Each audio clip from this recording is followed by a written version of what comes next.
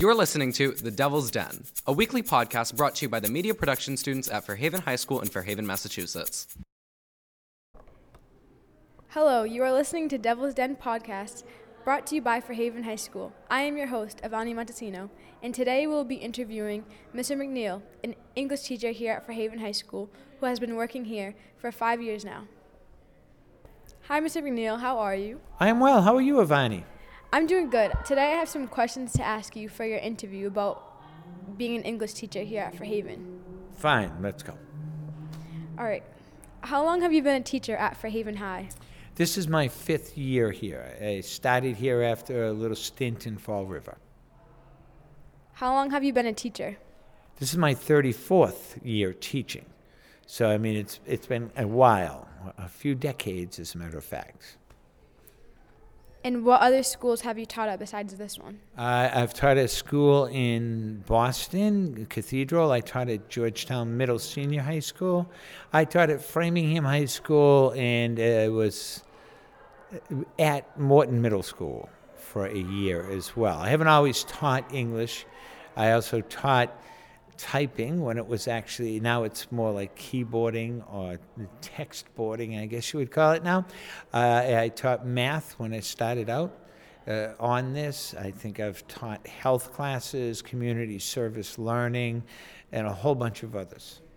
Which subject was your favorite to teach? I think English is still my favorite to teach, particularly because I get paid to read books and help students write about them. And to me, writing is the most important part of English because it's how a student can find ideas, shape their own opinions, develop their own voice. It helps them be who they are. Even when we impose all those formal rules on them, they still are their ideas. And they have taught me a lot over the 34 years. Taught me more than I taught myself, I think. That makes sense. Which school is your favorite experience? Which school is your favorite experience, your best experience so far? I think they're all favorites in different ways, and I know that's kind of cheap answer.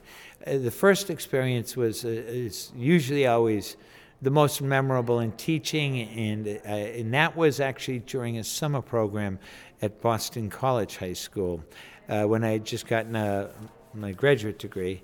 And just a friend of mine did it, and he said, do you want to do this program to teach? I think at the time they were called underprivileged youth from Boston neighborhoods. And I said that would be great. I'd give it a whirl, and we actually made $60 whole a week for about 80 hours worth of work. So it wasn't for the money that we did it.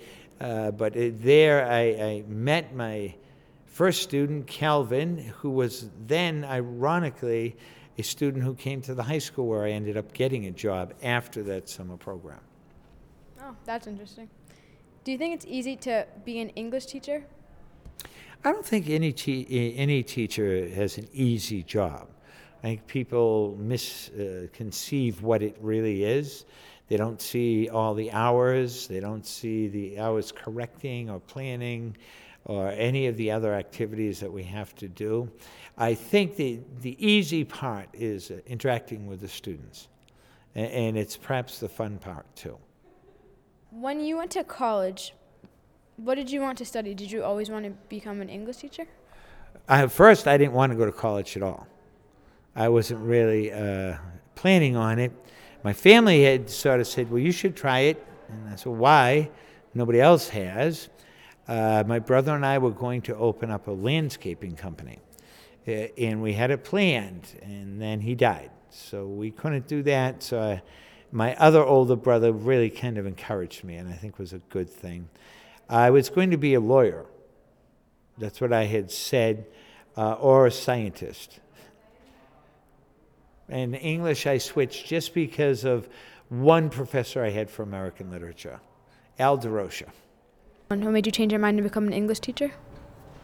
Well, I think the way Al taught literature is not something that you analyze for a bunch of sayings or use terminology, I understand, but what you can get from it to help you figure out 2 minutes of your life, and that makes it worth it. Yeah. When you went to school, what was English like your always your favorite subject? Like, did you like You mean math, in high science? school, Well, for instance? yeah, for instance, high school. I mean, you could say like what happened in middle school, college, like No, I what think you liked. all throughout up through high school, I think I preferred science. And I went to science fairs. I did quite well in them. I loved them. And then I think my English teacher, Marian Weddleton, changed everything. When I had her senior, I started shifting. But through most of it, it was mostly science and maybe history. Yeah, I like history too. Science is probably one of my worst subjects. So now we'll be taking a short intermission. Thank you. Okay. We'll be back. All right, I look forward to it. Are you or a loved one suffering from the stress of college applications? Yes. You need to visit thecommonapp.org to start your future today. Deadlines are soon, so if you want an education, apply now. Follow these 3 simple steps. 1. Search for the college of your dreams. Then what? Number 2. Fill out the application. Number 3. Apply and wait for your acceptance.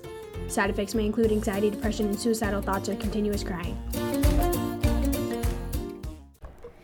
We are back from our intermission, and we will continue with our interview with Mr. McNeil. Okay. So, Mr. McNeil, I know you're an English teacher. What are you teaching now to your students? Well, in advanced placement composition, we're doing a little bit about modern rhetoric and basically what words mean, how they come to have the meanings they have, how knowing words helps you understand your world. That is, know different parts of it. How does that relate to how you think or write? And for writing, they're learning some of the typical College Board dictated rhetorical analysis, argument, or synthesis writing. And so we're practicing that. They're working on a long project in designing, we hope, the perfect school and what that might entail. And they all have really good ideas, and it comes out of a unit of study on education and what are its strengths and weaknesses, what are the parts to obliterate and the others to extol. Sounds good. I think that's like also really helpful though for when they go to college and everything, because a lot of subjects that people do aren't really as like, you don't need them as much through life. Like geometry is important and stuff, but like a lot of stuff they teach, like formulas, you don't really need that unless you're going to a specific job. But English is important because you'll use writing like throughout your life. No matter what you do, you need to like be able to like read well and like write well, and understand how to translate things and the strengths in it. So I think being like an English teacher is important and teaching them how to do things right with English. And are you reading or teaching any plays or books in your classes? Well, I think in the sophomore classes, we're reading everybody's favorite, I say that facetiously, Shakespeare's Macbeth.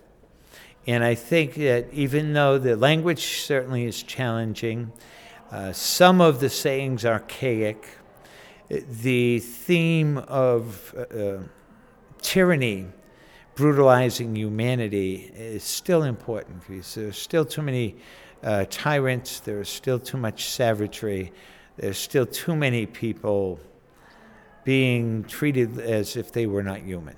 So the theme of it is really pertinent. I think it's a difficult task for the students to get over the Shakespearean language and the different settings and so forth. But I think it's well worth it. That is an interesting play. I mean, I have you, so I know that play is really tricky, but the theme in it is interesting. Is that your favorite play to teach or just to read in general? I don't think it's my very favorite. But it's one of your favorites, though, right? It is one of my favorites. I think Shakespeare's most complex work, King Lear, is a play that one might read 400 or 500 or 600 times, and each time discover something new. And I've read it quite a bit, and I know in graduate school you could take a graduate class in King Lear, and it would run from September through May, and you would basically barely get through the book. So that's still a really long book then? No, it's only about 110, 12 pages. Really? But you had to read it so many times and understand all the different allusions and themes and plays on words and words invented and situations correlating to life, that you had to read 30, 40 books on the play in between reading it once, twice, 3 times. Oh, that's crazy.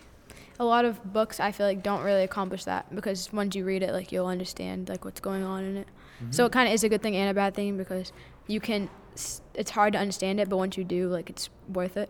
Yeah. So is William Shakespeare your favorite writer, like, of plays? I also like George Bernard Shaw, and he writes a little bit more contemporary English. I don't know if I'd call Shakespeare my favorite anything. I mean, I think he had exquisite language. He invented 3,300 different sayings and words as far as we know. And I think he captures themes that are very brilliant. But there are philosophers, I think, who do the same thing, whether everybody from Plotinus to Plato. Oh, that's interesting. Well, I know English is important to me, so as an English teacher, what is writing in English to you? Writing is the way we discover ideas. It's the way we shape them. It's the way we figure out what the world is. In other words, we gain our perspective and perception through writing.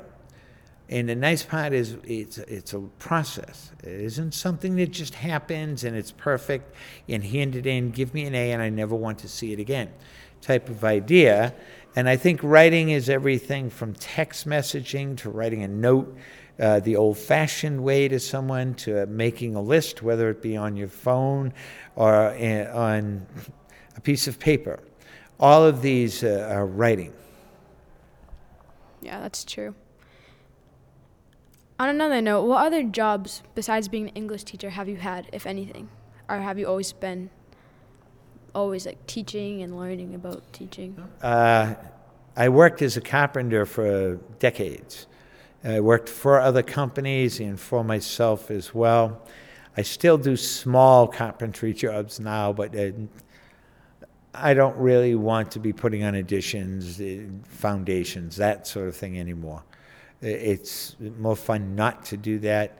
I've worked in retail, selling things at stores. I actually sold storm windows and siding, vinyl siding. I've done lots of different tutoring jobs and so forth. So a variety of jobs, but the mainstay has been teaching.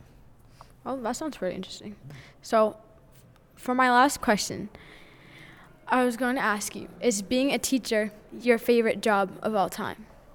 Yeah, I would say certainly is. And again, it's not even something that I do that makes it my favorite. It's the students who make the job the favorite. And sometimes I think teenagers get a bad rap, as the cliche goes. Somehow they have negative stereotypes of who they are and what they think. And I know better, because I get to listen to their ideas, read their ideas, hear their insights, and sometimes their complaints. But overall, I think it's just a very lucky job. Yeah, I think I would like being a teacher too. If anything, I would pick being an English teacher. Well, that's good to hear. Well, thank you for letting me interview you. Mm-hmm. And thank you for having me, Avani. And tune in for next week on The Devil's Den for Madison and Fiona's The Issue with Homework on February 7th. Thank you.